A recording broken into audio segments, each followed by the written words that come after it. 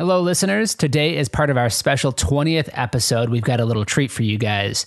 If you've been listening, you'll know that we've asked every one of our guests if they would share a piece of advice that has been beneficial to them in their career. So today, we put together a compilation of this feedback, and you're going to hear from some incredibly inspirational and successful business leaders. Hopefully, you find this useful in your own professional development. Let's get started. I'm George Lucas Pfeiffer, and you're listening to Work Inspired. This podcast brings together the top minds in commercial real estate, key influencers in architecture and design, business owners, thought leaders, technologists, and visionaries, all to explore how great work gets done.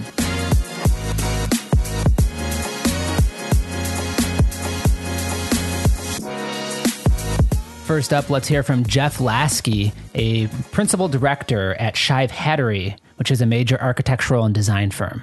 If you were mentoring someone right now, what's a piece of advice you'd give them? Going back to entrepreneurship, my first piece of advice would be that they're responsible for finding their own mentors. If I were a mentor to them, I would encourage them to find other mentors as well. I think finding different perspectives, diversity, rounding out who you're listening to and what advice you're getting, is incredibly important. And I think, taking personal responsibility for that mentorship is a step towards entrepreneurship and success in your career. I think certain organizations do a better job of coaching and potentially providing that mentorship within the organization. But the people who reach out and say, I need help with this, or I would like to discuss that with other professionals in the industry. People are always willing to impart whatever knowledge they have if somebody seeks it out. It's much harder for somebody to go to somebody else and say, you know what, I think you need help doing this, or I think you're doing this wrong or inefficiently. So find your own mentors, like people that you respect within the industry, and find different perspectives. Next up, let's hear from author and thought leader Rex Miller. Well, I actually do mentor about 15 what I call young dogs or young pups, and I work with them on the Clifton strengths. And the research shows that the more you play to your strengths, and your strengths are what you naturally do best and enjoy most. So the more you know what they are, the more you play to your strengths, you learn faster, you perform better because it's natural. Other people recognize higher performance and you get the satisfaction of that. It's rejuvenating, it's engaging and energizing to be able to do that, and you feel more satisfied. The converse is true. If you don't know your strengths and you're kind of spread out or doing lots of things average, you're not getting any of those benefits. So it's harder work, it's more frustrating, and those are the things that begin to lead towards disengagement. From our episode Innovation and the Early Adopter Mentality, this is Randy Simmons, the CEO and president of R.R. Simmons Construction. Well, having been in this industry for a long time, I look back on the relationships I had with the broad business community as really being probably one of the best resources I ever had. During early in my career, I figured out pretty quickly that I didn't just need to make friends solely within my own little circle of industry, but I needed to have friends that were in the banking industry, in the real estate industry, in the healthcare industry, or whatever it was. Once again, trying to look for that diversity of thought, because those opportunities were going to present themselves.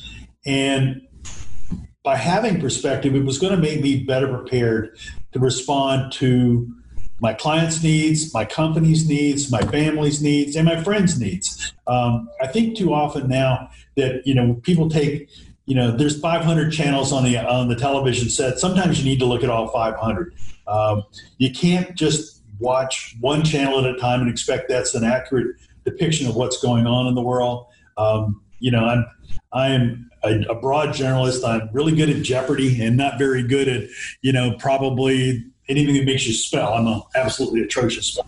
But I'm hell on wheels on Jeopardy. And honestly, I think that having a broad perspective, having taken art classes when I was getting a degree in construction wasn't an all bad idea, and I think that's the one thing that always concerns me today is that we're seeing more and more people limit things. And I'm a big STEM supporter, but I think there's something to be said for having music and art classes still engaged. It makes you think in a much more rounded fashion. And I think that our clients are starting to realize that they need a more than a single dimension kind of response to things. So, once again, that's my perspective, sort of my philosophy, if you will, and hopefully, it's service. Up next from California, we have Peter Jackson, the CEO of Bluescape. The best advice I have is that just being in an environment, sort of like you and I are talking now, where you sort of push for a Zoom call with 10 people that in the industry and just say, hey, I want to just talk about how you're doing or whatever, because you're going to get insight from that group. And it could be a bunch of marketing people that or a bunch of salespeople you work with or worked with, where you assemble them and you say, hey, can we do this once a month or twice a month where we're comparing notes and talking, and what are you learning and what's going on out there? I'll finish by saying that the big reason I shut the business down and moved everybody home on the 10th of March was I went to one of these guys paid to have like the head of the CDC, the guy who's cured SARS and all this stuff. And they put him in at University of California, San Francisco, UCSF. And we were in the Zuckerberg wing having a private meeting with these guys with like 15 of us. And for the next hour and a half, they basically gave the playbook of exactly what's going on now. And they told me, and then our whole group sat and listened, and with our faces were dropped. And then we left, and one of them crafted up notes. It was supposed to be confidential because they brought a speaker in that didn't want this information to get out. He sent the notes to everybody, and someone in our group shared it because it was pretty brutal data. It was the same, 100 to 200,000 people are going to die, and et cetera, et cetera. And that thing got out, and actually there were doctors that were tweeting it, like they were in the room. You could actually tweet, you go on Twitter and go UCSF, COVID secret meeting, and it was tweeted 1 million times. It went around the world, and it was really the first thing. And it was this group that, associated with. It's like, so I'm always getting data. I've been to the prison. They've had meetings with Mother Teresa. They forced to get a speaker to come in at all different levels. You don't have to be in a Billionaires Boys Club to do these kinds of things. You can create your own and have a valuable speaker, a coach, somebody come in and sort of share what they're thinking. And I think it opens up your mind. It takes you out of what you're doing, and you can see things through other eyes and gain information. I mean, certainly you can read books. That obviously has helped me a lot. But at the end of the day, I think I wouldn't miss these meetings for the world. Now let's hear from Rachel Druckenmiller, the founder and CEO of Unmuted. I mean, I think now is as good a time as any to do this, because companies are they're being forced to innovate. Even companies that hate having the idea of having to change are being forced to. And so one of the things that I did from, early in my career, 22 years old, is I started to look for where there were gaps in things that I didn't think were being done as well as they could be, or where it wasn't being done at all. And I realized I could do that. Like, I was always one of the younger people at my company. When I was starting off, I was one of the youngest.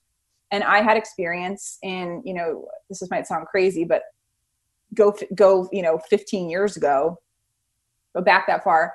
And not a lot of people were really strong in certain Microsoft Office tools. And so I was like, I'm going to learn enough about how to train people on these things, and then I'll be the internal trainer.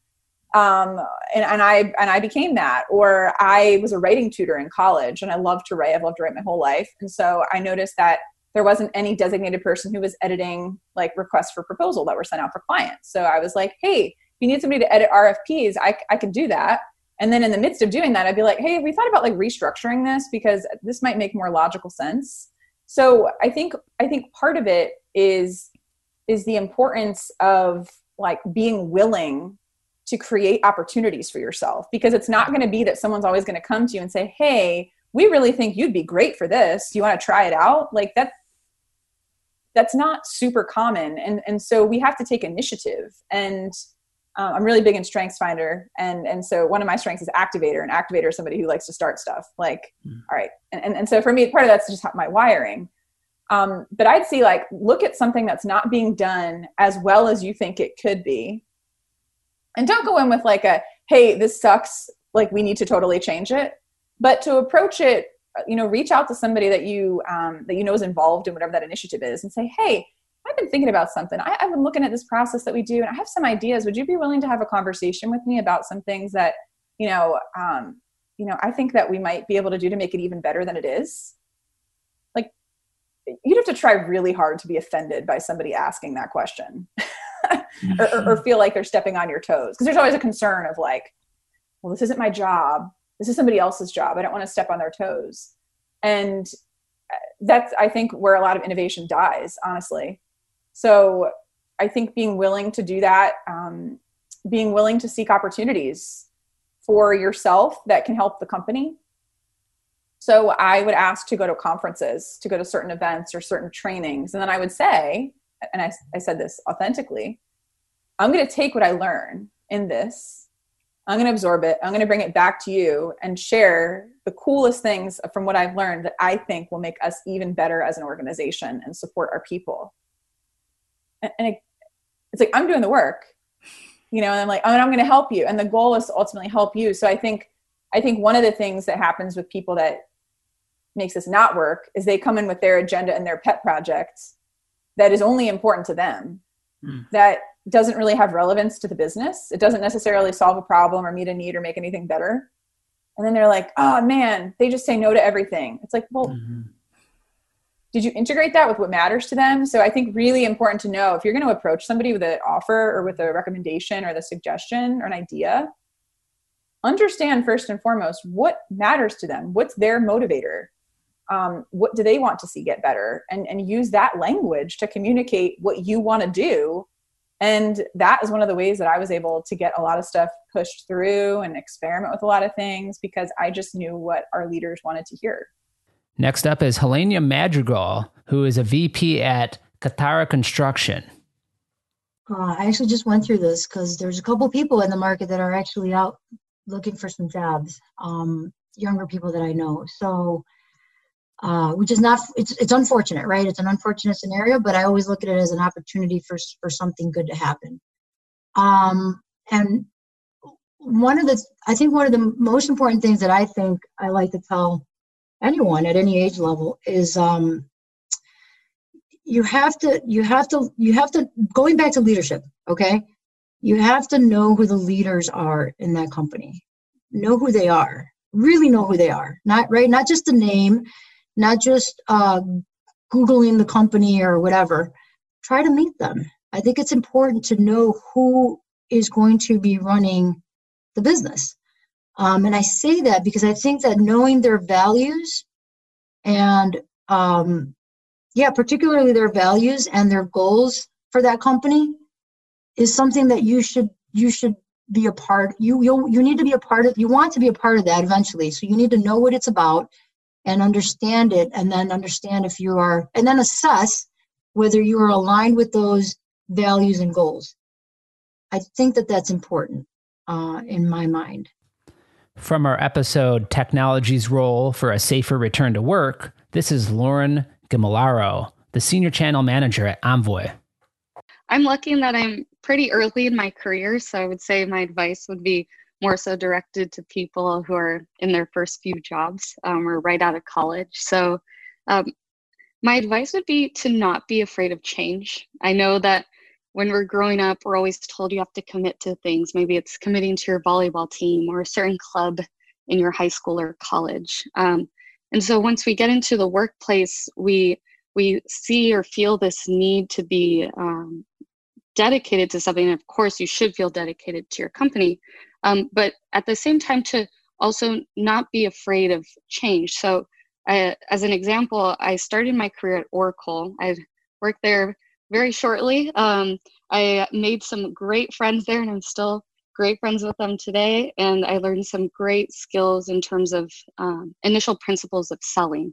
So it was incredibly valuable. And one thing I learned that was there when I was there was that I'm not a fan of working for huge corporations. I do prefer the startup life. I like how fast it is and how you have to think on your feet and always be moving. So again, to not be afraid of change. And one of my favorite Steve Jobs quotes is, if you wake up in the morning and you look in the mirror and for too many days, you're looking at yourself and saying, do I enjoy what I do? And if the answer is no, then move on. And I think that if you're truly passionate about what you do, no matter what it is, you will be successful. Vice President of Global Strategy and Marketing for Hayworth, Paul Nemshoff, shared this advice. I think that there's a variety of things. And you go way back in my career. I think now I'm 45 now, soon to be 46, which seems old. Others will argue. Others will argue. Oh, you're still young. But you go back where I think I was in my early 30s and living in Sheboygan, Wisconsin. This is back when we still owned Nemshoff. And I was reading it, and I was asked by the Young Professional Organization in Sheboygan to be their first ever keynote speaker. And I said, okay, I'll do it on 2 conditions. I said, number 1, I get to talk about anything I want. And number 2, you better have a second keynote speaker. Otherwise, I'll think that I did such a poor job that you canceled the event. But there's a few big things. Number 1, I always tell individuals, you have to own your career. It isn't on others to create a perfect pathway for you. You need to approach your career like any other problem-solving reality, from an education perspective, from an experience perspective, where you need to find things that interest you. At the same time, I'm not always a believer in the find your passion and make it your career. I think at times that can create some challenges in its own right. But I'm also a big believer in challenging people to put themselves in the thoroughfares of information, where I think you may know this, I grew up racing cars and boats and everything else. And a phenomena 10 to 15 years ago is professional race car drivers started becoming younger and younger and younger. And this doesn't mean that older people can't drive, particularly as I get older. But one of the things is reacting versus thinking. And when we live in the world of sales, when we live in the world of computing and thinking through negotiations and thinking about how to approach things, when you put yourself on the thoroughfare of information and exchange of stuff and everything else, that's an ongoing programming of your brain. And what I'm trying to get to here is the evolution from thinking to reacting, where if you can program yourself to understand problems, understand trends more quickly, it enables you to make quicker and more appropriate decision making. And it's one of those where in this digital age where it just keeps accelerating and changing, you go back to, think about the 1950s. There was a telephone, there was no fax machine, there was no computer, there weren't smartphones. And you could have a phone call and then you could go sit by the fire and ponder a problem. Today, people come to you with a problem, and if you don't respond immediately, they start texting you, emailing you, calling you, now Teams calling you, whatever you want to call it. So it's one of those that through experiences and through information, I truly believe you can improve your professional performance and success. And the last key area, I believe in reading a lot. I like trying to stay up with current events. I try to challenge myself at least monthly to read some new business book, whether hot, whether recommended, etc. Because I think as you read through those, there's things that you always learn about. Find podcasts that you like to listen to, maybe this one. And I think that you can truly learn from it. So I think you need to control, or maybe not control your career, you need to own it, good, bad, and otherwise, because we all have our high points and we all have our quirks, myself included. I think it's important to continue to develop and learn and take pragmatic feedback. So the other one is always find mentors, find coaches, find people that you respect, that you can truly learn from and are willing to share with you. Bruce Platzman, the owner of AIS, a major manufacturing company in Boston, had this to say. Well, it's funny because I had had my son back from Clemson last night. He's a junior, and we were talking about the exact same thing that you're talking about, because like most juniors, he doesn't know what he wants to do. He does extremely well, but what do I do for a career? What do I get into? And things like that. So, I think that the advice that anybody should have entering the workforce is try to get into something, and you probably won't the first time right out of school. Try to get into something that you're really passionate about, you really like, and gives you the opportunity to grow within that organization, and within that career and with that industry or whatever you're getting involved in. Get out there and network. Don't sit behind a desk and show that you want to work hard. Don't show up at 8:30 and leave at 5. Be the last one in the office. Be the first one in. Answer emails after hours. Answer an email on Saturday. You and I are doing this on a Saturday morning. A lot of 22-year-old kids wouldn't. What? It's Saturday. It's the weekend. No, it is the weekend, and you and I will go off and do our thing in an hour, but we put an hour of work in today, and it gets noticed. And the people that succeed in an organization, I have found, and I just look at AIS as an example, we've had so many people that have so many different skill sets, so many different personality traits. But if I was to put an AIS Hall of Fame together, there'd be one common denominator amongst all those people with different jobs and different DNA and different traits. They all worked really hard. And so I don't think you can be successful in any industry without working hard, unless you're really lucky. But so that's the thing that I would really recommend. Show that you want to work hard, be personable, network, put the extra effort in, be passionate, and usually good things will come to people that do all those things. And always be on time for meetings. Never be late. The team from Envoy, Donna Claire Williams and Joanna Burgraff, shared this advice. For me, I think what's most important is learn the processes and frameworks of the team that you're on, the organization that you're with, and be adaptable. And I think the first thing I'll address this way, learn the frameworks really so you can learn how best to break them.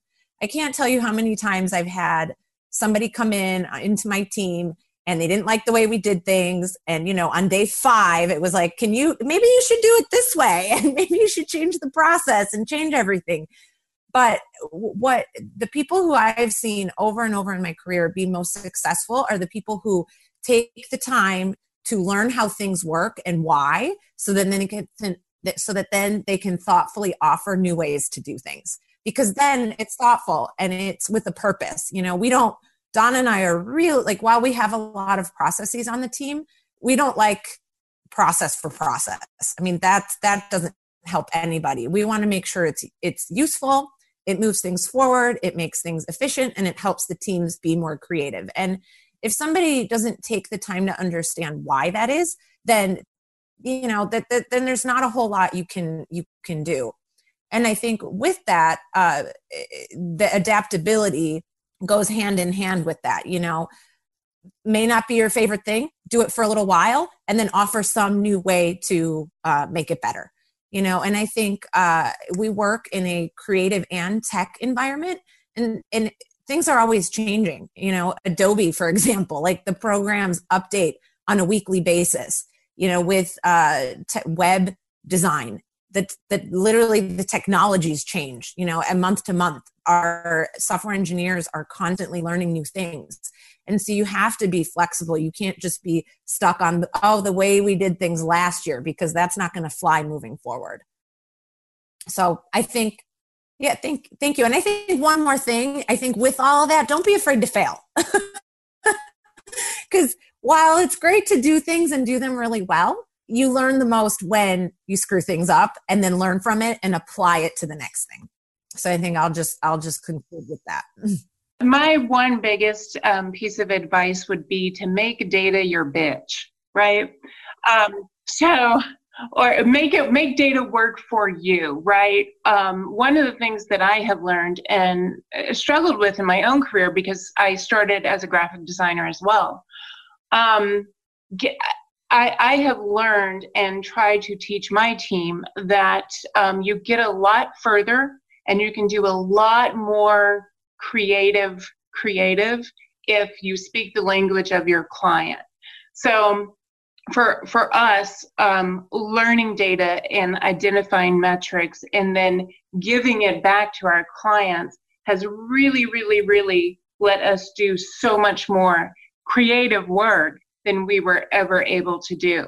I think learning the reasons that your clients want the work, learning to ask not just what colors and fonts you want, but what is the problem that you're trying to solve with this creative, right? And really digging in and seeing, like, how is this performing now? What are you hoping to get from it? Because depending on the results that your client is after, you're going to propose radically different creative solutions, right? If the result is to stand out, be remembered, and have some brand awareness, that's one thing. You can be a little riskier, right? But if the goal is really to increase conversions 3 times on this email send, then you're going to really optimize for conversion and clicks, not memorable, creative, over the top, risky sort of stuff. So that's my biggest takeaway. And, like I said previously, I think sometimes when I start talking about business results and business problems and data and tracking of the creative work, people think that means that that seems to inhibit creativity, but it's actually the exact opposite. And if we as creatives do our jobs well, which Joanna and I have both taught the teams how to do this, we can do even more creative work and provide unmatched business results. So it's a win-win for everybody, really. And I'll add, if I may add to that, it just in terms of creativity, while right at the office, our clients are most interested in results, but we also, while we make sure to add that creative touch, we have one, and I make it a point to apply for design awards. And we do also get that external recognition. While we philosophically are completely against, doing something just for the sake of an award, I will submit our really great work for those awards. And it's just just proves we're on the right path when we do get that external recognition. From the legal industry, we had a partner from Quarles and Brady on the show, Ted Yee. This is what he had to say. One thing I think is very important for particularly a younger person is to always be constantly curious. Don't be constantly, what's the word for it? Just inquisitive. If you don't understand something, try to figure it out. Don't just walk away from it. And it actually makes life a lot more enjoyable if you are constantly trying to learn more things. And in order to do that, you've got to be curious about how things work, about how other people are behaving, or maybe it's be curious about things, be inquisitive. All right. Curious George, you got it. Exactly. You see, there's one question you asked before that I didn't think I answered about I think stories about people who have mentored me. Yeah, that'd be great. Yeah. So early on in my career, a big part of our job is we do reading and writing and drafting, but then a big part of what I do is negotiating, where we work things out with the other party. It's not adversarial like a litigator is, but it's still negotiating. I mean, both parties have goals, and they match. Otherwise, you wouldn't be doing a deal, but not exactly. So negotiating is a big part of what we do. So early in my career, there was a senior partner named Kevin Garvey that was at my old firm. Led me through negotiations. He allowed me to sit in and watch how he did it. But the critical point is, at one point in time, he's got to let you loose and let you do it on your own. And not every partner can do this. So he actually had me fly out to California for a couple-day negotiating session. It turned out to be a good friend of his that was opposing counsel. So I just sat in a room with opposing counsel and negotiated a very complicated deal, on my own after Kevin had trained me and taught me. But again, like I said, training wheels come off at some point in time, which is a hard thing for some mentors to do, especially in a professional setting. But he did, and it was a huge growth moment for me. And I didn't realize at the time, but the person that was the opposing counsel was a good friend of his. So I don't know if they had discussions about it, but it was like, okay, take care, Ted. He's going to be slow at this, but it was great. And Kevin allowed me to do that, and that has got to be now. Let me think about this. Like 30 years ago, if not longer. And that was a big step. And something you remembered 30 years later, that's cool. And that's the type of impact that you can have, right? When you take the time to share some of your expertise and knowledge, you can impress upon somebody an experience that they'll remember for decades. I think that's really cool. The Boy Scouts have a training method. It's called EDGE. You know what that is? So no, I've never heard of it. EDGE, EDGE. So it starts with E, you explain what's happening. D, you demonstrate, how to do something, and that's what Kevin did. He demonstrated to me how to negotiate, and then you guide. Then you have the person do it, and you guide them through it. But they're actually doing it, but you're still providing guidance. And then the final E is, I call it encourage. But then you let them loose. Next up was managing principal at Cresa, Alan Rogaway. I think some of the stuff we've talked about, find ways to help people with what we do in an authentic, way, talk about their business and their people, and then the real estate, output will come at some point, but that's how you create those more authentic relationships. I've leaned on my network, big time through this, and again, really spending time, on these kind of, calls with other leaders in other industries to find out, how is it affecting their industry, their business, so that I can be more empathetic and think about ways that what we do helps. But, I just think, the conversations, again, we talked to some of our more, junior brokers that tone is really important, over the past few months, but it will be continuing going forward, right? You got to be really careful of, trying to be opportunistic with such a horrible, global event. But, you don't want to also, that balance between, that companies, corporate users of space, do need our expertise and our services. And you don't want to be, you got to keep yourself positive. And that again, I think it comes across when you have conversations, but I think just, talking to other people, friends, colleagues in other sectors that you can use, what they're dealing with to create, really ideas for implementing space solutions. But, just staying positive, not, again, the strong will come out of this. The ones that can, maintain contact, that can have, meaningful conversations with companies will come out of this, I think, with these deeper, more authentic relationships. So, I'm just, again, to a lot of the young people in the business, I'm saying, now is really going to define your career. And, this is where, you have an opportunity to sort of reset. It's kind of a great resetting, right? With corporate America, global corporations, that everyone's now sort of on the same footing. You said at the beginning, George, this is unique in that it's truly to every individual, every corporation. So, I think there's an opportunity to reset and get in front of companies that before might have just been business as usual. Here's who we work with. Why would we change, right? So, So I think I'm optimistic. From London, CEO of FreeSpace, this is Raj Krishnamurthy. Get to know your customer like the back of your hand. Look for delighting them in every interaction. Seek out what they would expect you to do and beat that expectation. I mean, customer centricity is probably by far the most important thing in today's business, and understanding your customers, really kind of getting into their what makes them tick. That's going to make you grow very effectively and very quickly. President of the Anti-Cruelty Society, Tracy Elliott, shared this with us.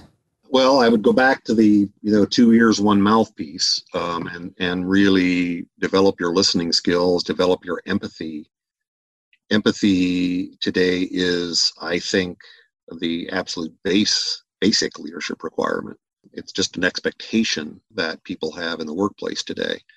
And non-empathetic leaders have a hard time maintaining their leadership profile and effectiveness. I would also say, never stop learning, never stop developing. You're never there. You're always becoming, always developing. And so be very intentional about that. Choose your battles wisely. You can't fight about everything. You've got to focus on things that really are important to you and your organization and let the rest of it be. Trust, build a team that you trust and let them go. Micromanagement is old command and control, and people don't respond to it anymore. What they do is they just then do the basics of the job without creativity, without passion. So you really have to let people flourish and get out of their way and clear obstacles out of their way. And then really concentrate on making sure people understand the meaning in their work, the impact of their work, how important it is, how important every single person in the organization is. And then don't take yourself too seriously. From our episode, Managing Change at a Global Organization, this is Dario Konepsky, Vice President of Human Resources at Emerson. Number one, I'm a fan of mentorship. I think we all need to look for a mentor, either formal or informal. There is a framework that we use at the company, and there are also some, a methodology that I use for either coaching or mentoring. But, I think it's a key component of your development. At Emerson, we use this model of 70-20-10, where 70 is the 70% that you learn and you progress your career by, doing what you do, in the job, what we call in the job. There is a 20%, that it's what you learn from others, that you learn, working in projects. And then there is, of course, this 10% that you learn by, your formal education, training, different courses that you take. But in this 20% of your learning from others, mentoring is super important. And I think we all need it. There is no question about it. And if I always give this advice to people, always look for a mentor, either formal or informal. Just invite people that you think can give you good advice to, when you can, to have a coffee, or in these days to do a video conference, to have the phone call. But it is important to have these mentors, especially in these situations where many times you are not. There's so much uncertainty, and many times you don't know what is the right course of action. So I think that having this mentor is important. In my case, when I work in with my mentees, I always recommend people to have a plan. I think that you need to have a plan. If you have a plan, someone else will make a plan for you. So it is important that whatever you want to achieve, have your plan. There are many books that can help you to write down your plan and to create your plan, how to sharpen your plan. But I think this is a must. Everyone needs to have a plan, and they need to know what do they want to achieve, even if they change it in the future, if they adapt the plan in the future. But I think that number one is you need to have a plan about what you want to do. And once you have that plan, I think you need to work in your networking. Today, more than ever, you need to work in your network. You need to find these formal and informal mentors. You need to, show yourself, express to people what are your interests, what do you want to achieve in your career, look for advices, participate, in projects.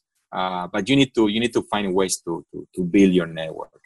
Once you have your plan, you work your network, then there is a very simple advice that I give to my people is that you need to work hard. You cannot allow anyone to work harder than you for your goal. There will always be someone taller, shorter, everything, but there cannot be someone that will work harder than you to achieve those goals. So you need to work hard.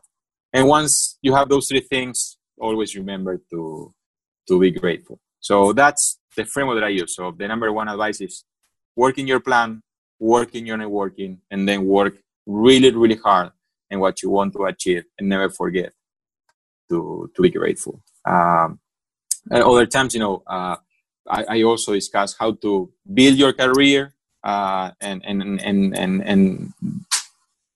that career that will help you to achieve what you want to achieve.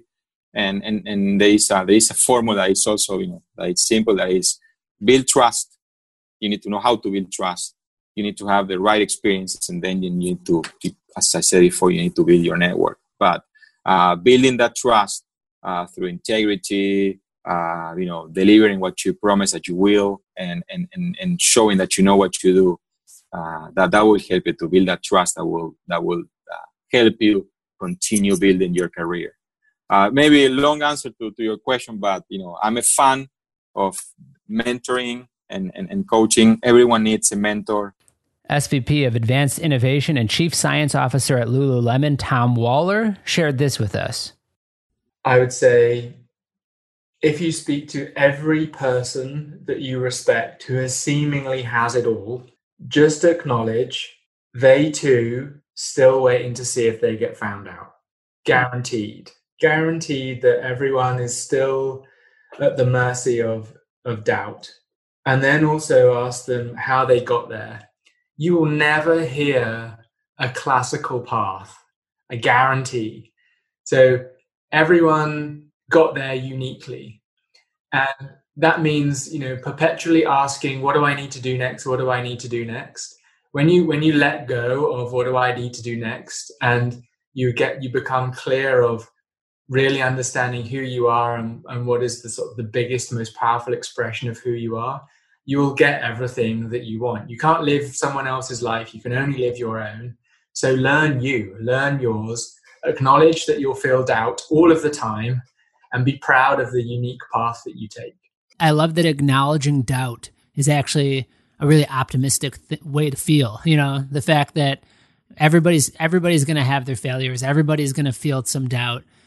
But if you recognize that and acknowledge that, you can be really optimistic about your ability to move forward with purpose and achieve your goals. That's awesome. Yeah, think about every pioneer in history. That it was a calculated risk that they didn't know. They were just willing to deal with the consequences of failure, and that's okay. And that's where the pioneers, the adventurers, the innovators, the ones. Obviously we only remember all the great stuff, and then we read books about all the crappy stuff. But that's the reality is if doubt is your friend, you recognize that you're not going to have the luxury of certainty and zero ambiguity. Corporate Vice President at Microsoft, Steven Guggenheimer, had this advice. It depends a lot on the individual, what they're after, what they're trying to accomplish.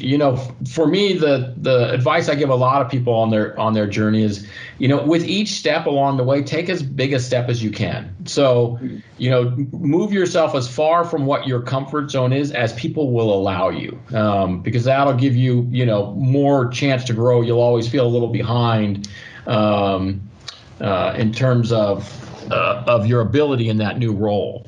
And so my analogy at Microsoft when I was talking to folks is, if you, let's just say we're in the marketing department and you are a product manager on Windows, let's just say you're doing PR on Windows. If you move to doing PR on Office, that's kind of a one-step change. You only change 1 degree of freedom.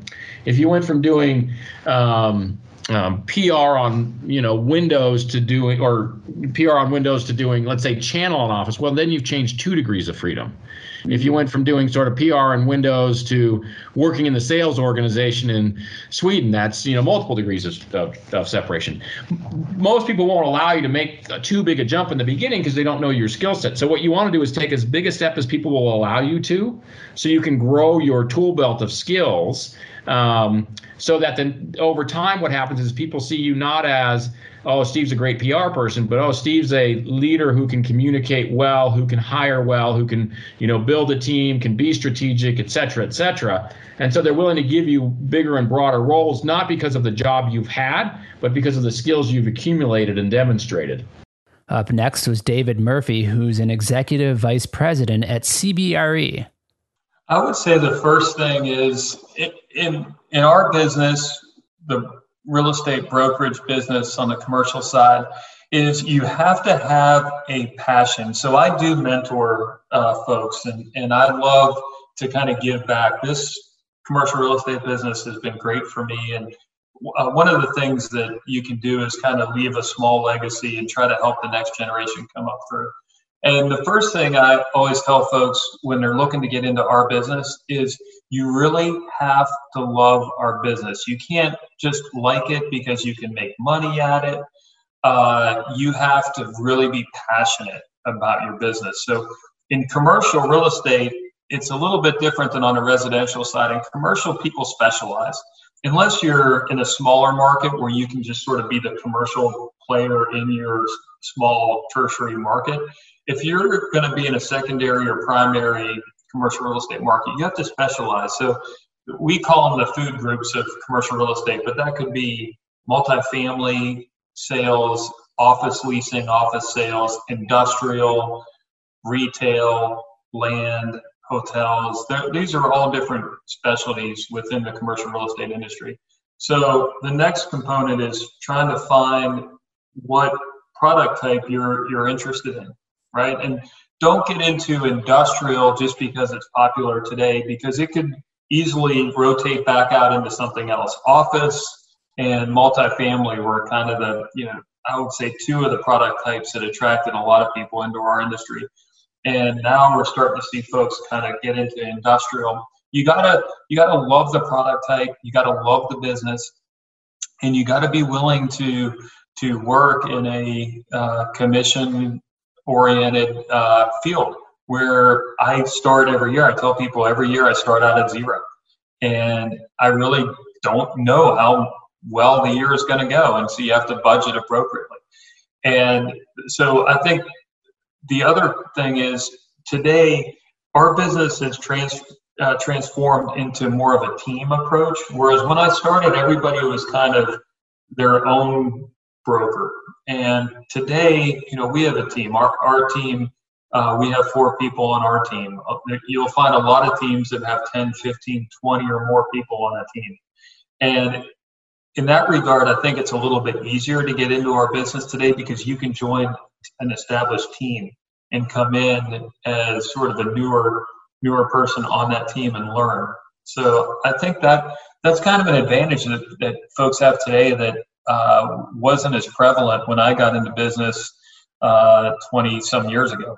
And so, and then, right now I would say that it's just really important to learn everything about your industry. So if you decide to get into commercial real estate, you can't sort of just haphazardly walk into it and try it out, dip your toes in for a year or 2.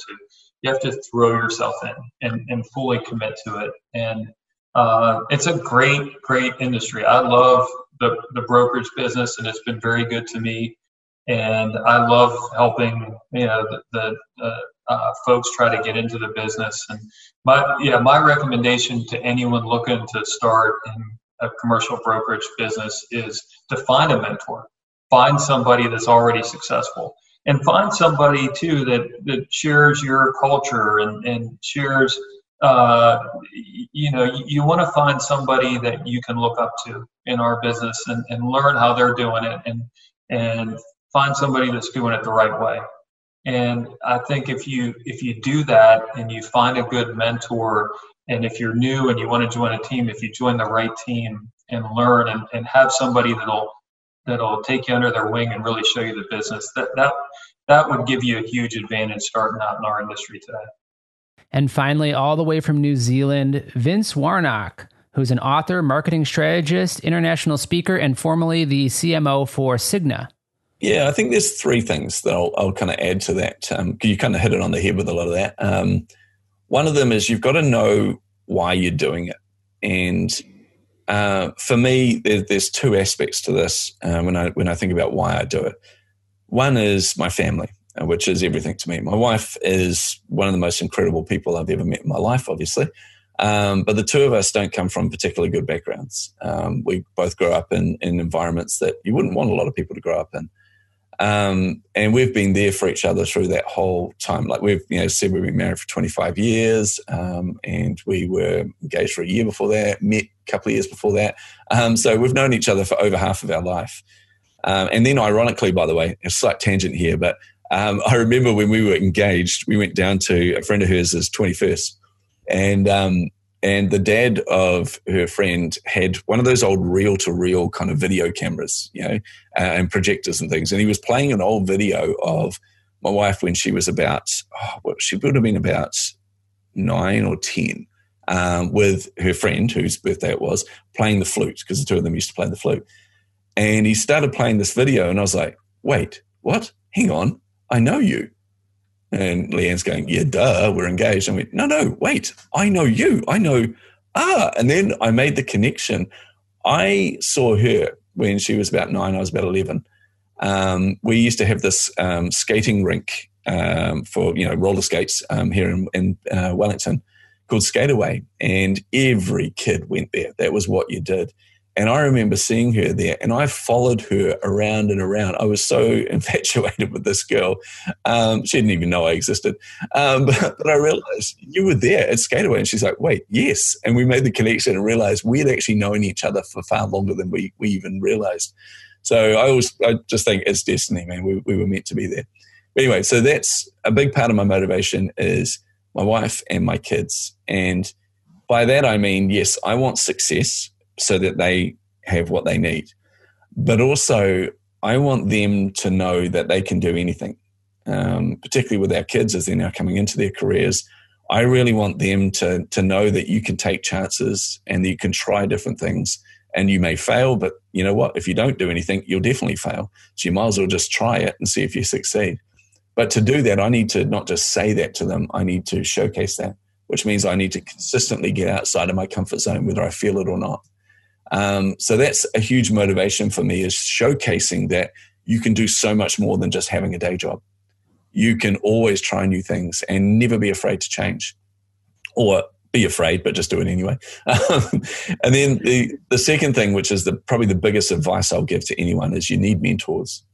You need people that you look up to, and be very cautious when you're looking up to people as well, because often I know this from one of my heroes in the industry that I met, who's just an incredibly nice person. I won't put them on the spot.